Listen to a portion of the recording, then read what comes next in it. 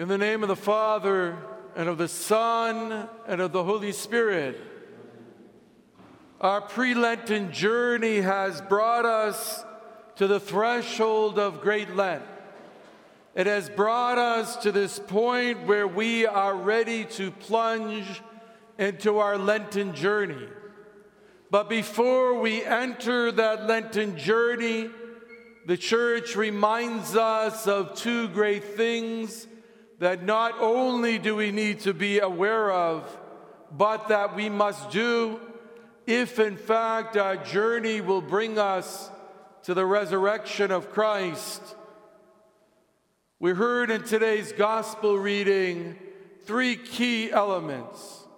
The first one had to do with forgiveness, the second fasting, and the third is being mindful of where our treasure is.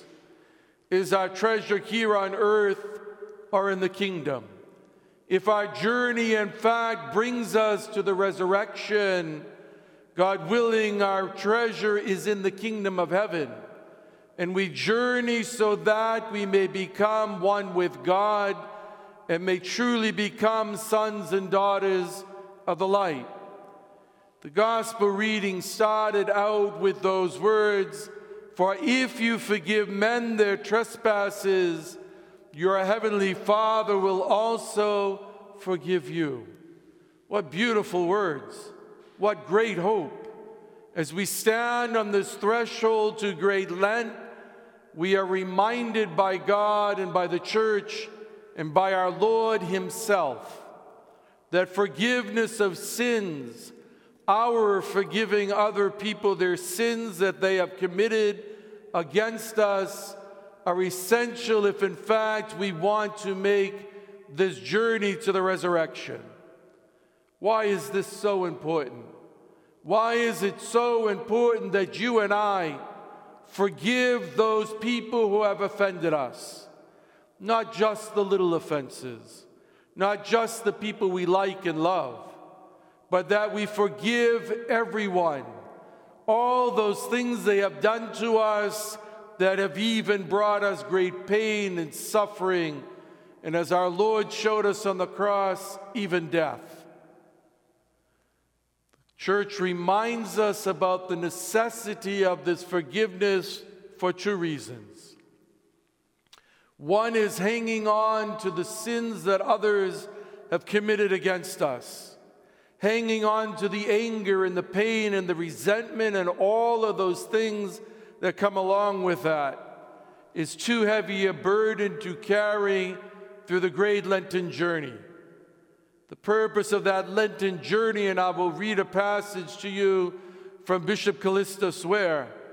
The purpose of that journey is to unburden ourselves from our sins and to meet Christ in the resurrection, to become more and more human, and to carry that extra baggage of all the anger and resentment that we carry in our life will be too great a burden and will prevent us from seeing the things that God wants us to see, from receiving the healing that God offers to us, and most importantly, it will prevent us from basking in the glory of the resurrection of Christ.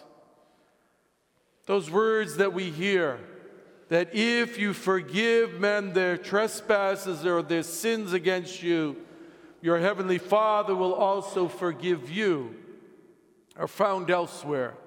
We will say that prayer in this liturgy when we say the Lord's Prayer.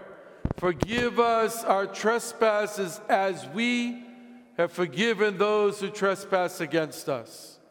I hear those words and they fill me with great hope, and at the same time they fill me with great trepidation. They fill me with hope knowing that God is merciful and kind and compassionate and is willing to forgive me my sins. But there's a very important caveat to that. And it's that in as much as we are willing to forgive, God will forgive us. Listen to those words again from the Lord's Prayer. Forgive us our trespasses as we have forgiven those who trespass against us. If we don't forgive, we stand the great risk at the judgment seat of God that He will forgive us with the limited forgiveness that we forgive others. Listen to the next sentence from the Gospel. But if you do not forgive men their trespasses, neither will your Father forgive your trespasses. We obviously have a choice. We have this choice of, are we willing to forgive? And thus we come before God Himself in this temple, and we ask God to forgive us our sins so that we may enter into the glory which God has set before us. Today is known as Cheese Fair Sunday, but more importantly, it is known as Forgiveness Sunday. It is known as the day in which, in this community and in all Orthodox communities across the world, that we ask one another for forgiveness. You heard me say that in order to enter into this Lenten journey, we must be willing to forgive one another. And the Church in her wisdom knows to not leave this to ourselves to do. And she sets this day apart the very night before we enter into the great fast, to turn to one another and ask each other for forgiveness. As I wrote in the bulletin message today, it is not a nebulous, general asking of forgiveness. It is not asking, forgive me my sins if I have sinned against you. But rather it is, forgive me those things that I have done against you. Forgive me those things that I have done to hurt you. Forgive me those things that I have done to separate you from God and from one another. It's not an if. It is, forgive me the things that I have done. And the response we often hear is, God forgives. But we left out the other half. God forgives and I forgive. I forgive because God has given me the capacity to forgive sins. If that is true for all of us. And we say it in the prayer that our Lord Himself gave to us. And that prayer is, forgive us our trespasses as we have forgiven those who have trespassed against us, or have hurt us, who have sinned against us. And then in the Gospel, we come to that next phrase, and it has to do with what we are already doing and about to do more intensely come midnight tonight. The Gospel says, moreover, after we talk about forgiveness, moreover, when you fast, do not fast like the hypocrites. You heard that in the Gospel. But listen to the language. It doesn't say if you fast. It says when you fast. The expectation is that every one of us will fast.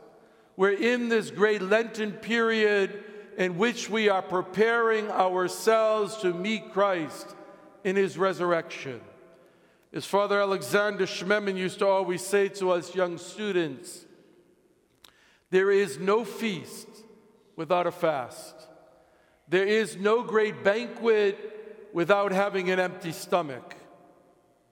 Listen to what Bishop Callistus Ware writes about the meaning of the great fast and the Lenten Triodion. He writes in this introduction, and it really sums up beautifully why we fast and what this fast is about and where our journey is taking us. He writes, we waited and at last our expectations were fulfilled, writes the Serbian Bishop Nikolai of Ohrid, describing the Paschal service at Jerusalem. Bishop Nikolai of Ohrid writes, when the patriarchs sang, Christ is risen, a heavy burden fell from our souls. We felt as if we all had been raised from the dead. All at once, from all around, the same cry resounded like the noise of many waters. Christ is risen, sang the Greeks, the Russians, the Arabs, the Serbs, the Copts, the Armenians, the Ethiopians, one after another, each in his own tongue, in his own melody, coming out from the service at dawn. Listen to these beautiful words. Coming out from the service at dawn, we began to regard everything in the light of the glory of Christ's resurrection, and all appeared different from what it had yesterday. Everything seemed better, more expressive, more glorious. Only in the light of the resurrection does life receive meaning. Only in the resurrection does life receive meaning. This is where our journey brings us if we properly prepare, if we really fast, if we really celebrate the services that are placed before us, because only in them do we understand how great and glorious the resurrection is. And only in journeying through this great fast, and by fasting, by prayer, by coming to understand just how far away we are from God and one another, do our burdens get lifted. And when we reach that glorious night, brighter than any day of Holy Pascha, and we sing Christ is risen, that we understand that Christ is risen is also our resurrection. Our resurrection from the old and fallen Adam, and our resurrection into the Christ, who is the new Adam. Only then are our noetic eyes and heart opened to really see the world as God has given it to us, and we gain so much from this preparation, from this fasting, and from this preparation. Bishop Callistus goes on and he writes, and I'll end with this paragraph, this sense of resurrection joy, so vividly described by Bishop Nicolai, forms the foundation of all worship of the Orthodox Church. And in fact, this day we celebrate the resurrection. Every Sunday is a day of resurrection. Every Sunday liturgy is a resurrectional liturgy. And every Sunday in this temple, we celebrate that Christ is risen, and thus our resurrection is possible. He goes on to write, it is on the one hand the only basis for our Christian life and hope, speaking of the resurrection. Yet in order for us to experience the full power of this paschal rejoicing, each of us needs to pass through a time of preparation. This is Great Lent. This is our fasting period. We waited, said Bishop Nicolai, and at last our expectations were fulfilled. Without this waiting, without this expectant preparation, the deeper meaning of the Paschal celebration or the Easter celebration will be lost. Let us turn to one another this day and ask each other for forgiveness so that we may be unburdened and may enter into this beautiful journey of the spring Lenten journey. Father Hopko speaks of Great Lent as our spring joy. He speaks of this as a great joy. Lent is not the sadness and darkness, but rather Lent is the joy of journeying towards God and Christ's holy resurrection. It is becoming more human. It is about us being changed and transformed so that on Pascha, on that beautiful morning, we will feel that everything is new, including ourselves, including our minds and our hearts and our mouths and our ears and our eyes, so that we may really see the joy that God has given to us. Amen.